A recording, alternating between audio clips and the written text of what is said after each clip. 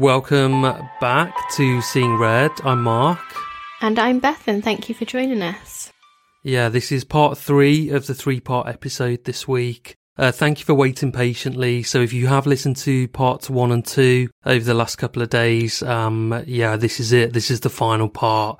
And Bethan's gone through the build-up to this tragic fire and then taken us through what happened real time, really, in the early hours of that fateful morning. So take it away. So yeah, the last couple of episodes, as Mark said, we went through that fire that ravaged the Stardust nightclub in Dublin on Valentine's Day in 1980, killing 48 of the patrons and injuring 215 others. So in today's episode, I'm going to be taking you through the aftermath of the tragedy and some of the reasons that such an awful event happened. The investigation at the time reported that the fire was an arson, but there was never any evidence to support this. And actually, the finding of arson was later ruled out by investigators. There was never any evidence to support this. The fire happened in 1980, but rather than having a swift conclusion, the families are still to this day fighting for answers and information. In the aftermath of the fire, the community was devastated. Of the 48 people who died, half were age 18 or under. Only a handful were over the age of 21. In the 8 minutes since a barman called 999, 46 people had been killed, 214 injured, and later 2 more would die of their injuries. 18-year-old Liam Dunn and the girl he was chasing that night, 17-year-old Donna Mahon. So Liam actually lived for a month, his lungs destroyed, communicating with his family by only moving his eyebrows, but he died on March the 11th. The youngsters were mostly from the very close-knit area, the working-class North Dublin areas of Donnycarney, Artane, Bonnybrook and Culloch. Richard Bennett's mother described him as the leader of the pack, the son, the daddy, the father of the house. He told the others in the most positive way when to go out and when to come in and to do what their mummy says. Ironically, he had a job installing fire extinguishers. Liam Dunn, who was 18, was described by his father as cheeky, full of fun, and working as a butcher in Superquin. His dad said he had ambitions, he was going to night school. He had his sights on being a manager. Michael French, too, was 18 and was due to start working with an auto electrician the following Monday. He was a near neighbour of the Dunns, and there is a happy Christmas photograph of him, young and good-looking, and it's there in the Dunns' living room. He's got his arm playfully around Liam's mum. So for me, these anecdotes really highlight how the deaths of these people hit so many people hard. This was a really close-knit community where you would either have a family member who'd lost their lives or someone that you were really close to that you knew really well. Yeah, it's hard enough, isn't it? If you've got if you had lost somebody within your own family in that fire, that's appalling. But even if it's not that, you're going to know somebody who's lost a member of their family, and that's really hard too. Or some families might have lost multiple people. There were some people in that list of names that you read at the end of episode 2 that had the same surname. So they were either relatives or a spouse. You know, it's just terrible. There were a group of sisters that were there that night, and I will move on to their story a bit later. And absolutely, when I was writing out those names, I just couldn't, you just kind of think like, oh my gosh, like they are related.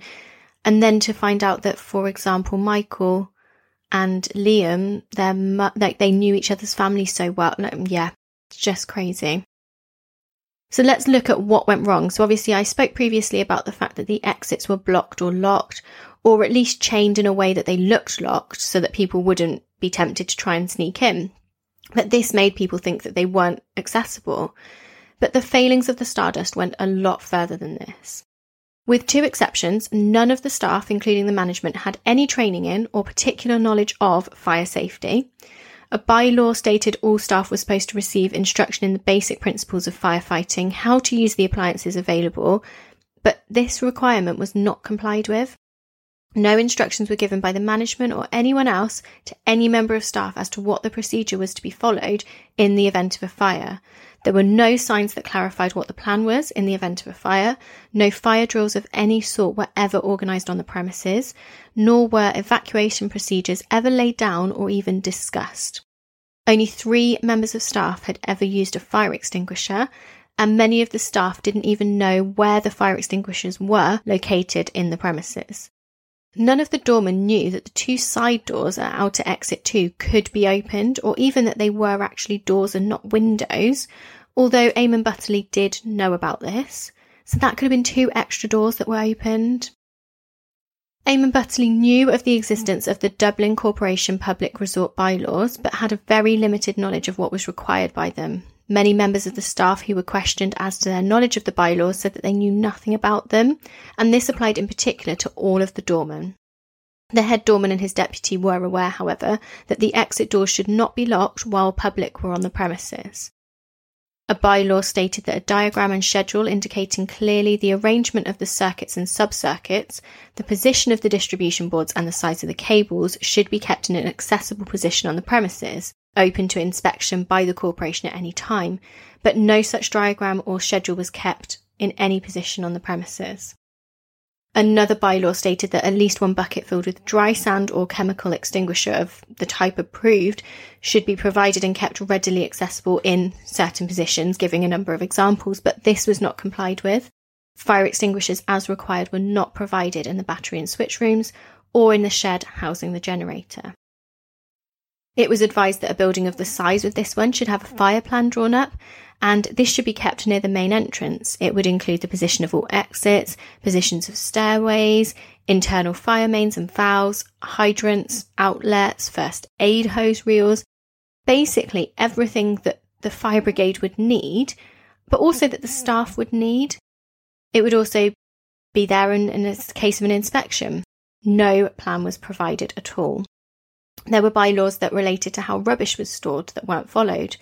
All exits, corridors, passageways, stairways and landings were meant to be kept clear and unobstructed to their full effective width, but this wasn't followed and regular inspections to check on this were not undertaken either. So there is a lot that really should have happened in this place that just didn't. But I hope you come onto it. Obviously the landlords of the premises failed in not having all of those things, but surely they would have and should have been inspected by the local council, the fire regulatory bodies, and told to put these things in place and then been re-inspected to make sure they were, or be shut down. You would hope so, wouldn't you? And I think that's one of the really key things is that actually going forward, a lot of changes were then put in place and a lot of checks were put in place. Yeah, we were so backward back then. Even just the 1980s, it was just quite backward. It was only like 30, 40 years ago, but there were so many things that would happen then that could not happen now because laws have been passed or we've learnt from things. But I almost think we definitely weren't as sophisticated a society as we are now. Because these things do still happen, of course, but they happen a lot less in the Western world than they did. Yeah, and I think now when things start to happen, they're taken in under control a lot quicker as well because people are aware of so much more. Yeah, I think there's a lot of regulation now, and we all moan about it, a lot of red tape, but there are reasons why we have it, and I moan about stuff like that all the time, but there are reasons why we have to have it, and it's so that if something like this happens, then everybody knows what to do, and the building is evacuated in the right way, doors aren't locked, and crates of beer aren't stacked up blocking fire exits. So Tribunal of Inquiry under Justice Ronan Keane concluded in November 1981 that the fire was probably caused by arson. This finding, which has been disputed ever since, legally exonerated the owners from responsibility. However, having said that, the inquiry was damning in its criticism of the safety standards. It criticised the owners and management of the Stardust. Yet, despite the clear breaches of fire safety regulations, the owners never faced charges and have never apologised for what were described as recklessly dangerous practices. The families of the victims and survivors fought in the courts for compensation, accountability, and, in their eyes, some sort of justice. But the money that they were awarded was very little. Because of the finding of probable arson, relatives of the dead and injured were unable to sue the club owners and operators for alleged negligence, and it would be nearly 4 years before people injured in the blaze and families who lost loved ones received compensation. The biggest awards were between £100,000 and £200,000, but most were just around £20,000, and one mother who lost 2 daughters in the fire received just £7,500 for each of them. The owners, however, the Butterley family, were nevertheless free to pursue their own claim for compensation against the city because of this arson finding. The circuit court judge dealing with the claim found in their favour, and eschewing any probability as to the cause of the blaze, declared he was satisfied that the fire was indeed malicious, and the Butterley family were awarded £580,000. As well as insurance, I'm guessing? I'm guessing, yeah. On top of that, yeah. Sure. This is Peloton. This is a 15-minute low-impact ride. But so is this. We're here together for a 10-minute empathy meditation. And even this. We get it in with a 20-minute hip-hop shadow boxers session. What more could you ask for? Well, with thousands of classes on our Bike, Tread and app, there's more to Peloton than you might have thought. This is Peloton. Internet connection and Peloton all-access membership required. See onepeloton.co.uk. In 2009, 4 relatives of those who had died in the fire held a sit-in in a security hut in the government buildings, and they were there to campaign to the government to publish a report that examined the need to open a new investigation into the disaster. Due to this, the government commissioned an independent examination by Paul Coffey SC of the case submitted by the Stardust Victims Committee for a reopened inquiry into the Stardust fire disaster. And whilst they did say that it would not be in the public interest to reopen the public inquiry due to the passage of time and the lack of physical evidence, it did say that the public record should be altered to reflect a paragraph called paragraph .167 of the original inquiry. This stated, "The cause of the fire is not known and may never be known. There is no evidence of an accidental origin, and equally no evidence that the fire was started deliberately." So finally, this led to a correction of the public record, and the original arson conclusion was removed as the cause. There was no evidence that this fire was ever started maliciously. And I just, from everything you've said, I don't get that it would have been. I really don't. No. From the way it took hold and the way it started. I think it started in a building that was a part of the building that was adjacent to an outside terrace, I think you said. I would say it probably started from somebody discarding a lit cigarette. This is the thing, people would have thought that, but because it started within the actual storeroom, it seems to be that it was actually something just like something was stored wrong, something combustible was stored wrong. Stored against a plug socket or something. Potentially, yeah, but there's nobody knows for definite. And I think that's what's so sad with this, is because everything was kind of almost ruined and obliterated, there is no real definitive answer. In 2017, Judge McCartan was tasked with looking into whether a new inquiry was required, but he decided no and stated that the grief must have been compounded by the failure of anyone to explain the cause of the fire, but he gave his reasons for saying that there shouldn't be a new inquiry. He said, "Due to the passing of time, it is much harder today to find such an explanation, and this assessment must conclude that the cause of the fire may never be known. I feel for all the families today, as I know that they will be disappointed with the outcome of this assessment.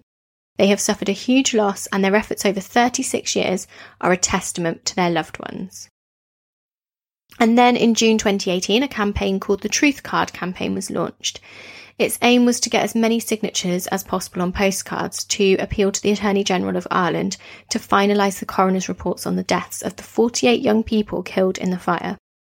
Finally, on the 25th of September 2019, the Attorney General confirmed that fresh inquests were to be held into the 48 deaths at the Stardust fire. In a statement at the time, the Office of the Attorney General said he has formed the opinion that fresh inquests into the Stardust deaths are advisable, and this was because he considers the original inquest there was insufficiency of inquiry as to how the deaths occurred, namely a failure to sufficiently consider those of the surrounding circumstances that concern the cause of the fire. The Attorney General is thus satisfied that holding fresh inquests is, on balance, in the public interest and in the interests of justice. So that was finally in September 2019. One of the campaigners was Christine Keegan. So you may remember that surname. Her 3 daughters were at the Stardust on the night of the fire, and 2 of her daughters, Mary and Martina, died in the tragedy. One, Antoinette, survived, and she said, "I lost my 2 sisters in the Stardust, and I also was seriously injured. I was in intensive care for 2.5 weeks on life support. Can you imagine being the mum of those 3 girls? I just can't cope with that. And also for Antoinette, who survived, can you imagine that? That kind of potentially the guilt that she might feel. And also being probably, well, I think she was on life support, so essentially in an induced or otherwise coma for 2 weeks, and then comes round to the news that both of her sisters have died. I know. So the girl's mum campaigned for decades for the 48 people killed. She was described as a fighter and hero, and if you look for any news articles, Christine will be mentioned. She's so heavily involved. The mother and daughter were heavily involved in the Stardust Victims Committee. Christine died recently, but Antoinette said that she was confident the new inquest will give answers to the families affected and will see justice for their loved ones. And she believes that for the first time, victims are going to be portrayed as human beings rather than numbers or statistics. And what I find really interesting is because this was only September 2019, I was thinking to myself, right, I really want to hear more about this. I want to know more. And as I was writing my script, the first preliminary hearing occurred in Dublin. So it started in October. The court were told this will be a new inquiry. They will not be a review or an adjudication on any probe that has gone before. Coroner Dr. Myra Cullinane examined a number of procedural issues to facilitate the smooth running of the inquest, which are expected to begin properly next year. The coroner said the inquests are expected to be lengthy, but will be new, and they are not bound by any previous inquest finding. So families gathered outside Dublin's coroner's court to mark the start of the process and remember those that they lost almost 40 years ago. And I found it so incredibly moving to be writing my script and looking at what happened, knowing that they were going to those first preliminary hearings and that next year they might finally get something that they've been looking for all this time. Yeah, I really hope for them, but I still can't believe that it's taken 40 years. It's gone on for 40 years. Yeah. For those families who in their minds don't have an answer to this and haven't got justice. It's still raging on into what will be its 5th decade nearly. Yeah, and I really hope that the families get some answers soon. There was loads of anger and grief around the way that the bodies of the deceased were handled, the treatment that their families received, and I'm not going to go into those things today. You can find out much more about this very easily online, but it made me so cross to read about it. The outrage that people felt about the case didn't just come from the fire itself. In July 1985, Irish folk singer Christy Moore was found guilty of contempt of court after writing and releasing a song which contained lyrics classed as libelous. So the song They Never Came Home contained the following lines. In a matter of seconds, confusion did reign. The room was in darkness, fire exits were chained, and hundreds of children are injured and maimed, and all because the fire exits were chained. So because it appeared to imply that the obstruction of the exits was solely responsible for the deaths and injuries, the song was banned. It still is to this day in Ireland, although it is still available in other countries. Eamon Butterley caused a huge amount of controversy in 2006 when he planned to reopen licensed premises on the site of the Stardust on the 25th anniversary. So the plans were described as insensitive, and protesters, including the victim's family, demonstrated for 10 weeks playing Christy Moore's song outside of the pub. It's nothing to do with the crime, but I kind of enjoyed this. I love that, okay? Yeah. I love that. The song was played so long that 3 tapes failed, so the protesters had to go and get a CD player, and they played that for so long that it failed after 8 days. They then had to get an MP3 player. That lasted the rest of the protest. So they played that same song every night from 6 p.m. until 8 p.m. whilst the families and supporters demonstrated. Finally, the Butterley family agreed to erect a memorial on the site, and they changed the name of the pub from the Silver Swan to the Artane House. The fire at the Stardust led to a huge number of recommendations being made in relation to fire safety, but for a lot of people this was too little too late. Some basic rules, such as the provision of fire extinguishers and the fact that the exits should have been left unblocked, which have since been implemented, would have prevented many deaths if they existed at the time. And why were they not laws at the time? Why were they just bylaws? Why were they not definitive? And as I said previously, people were still campaigning until last year for more answers. This tragedy is still very much in the minds of the people of the local community. Wow, it's a tragic case, but it's tragic doubly because it's still ongoing, really, isn't it?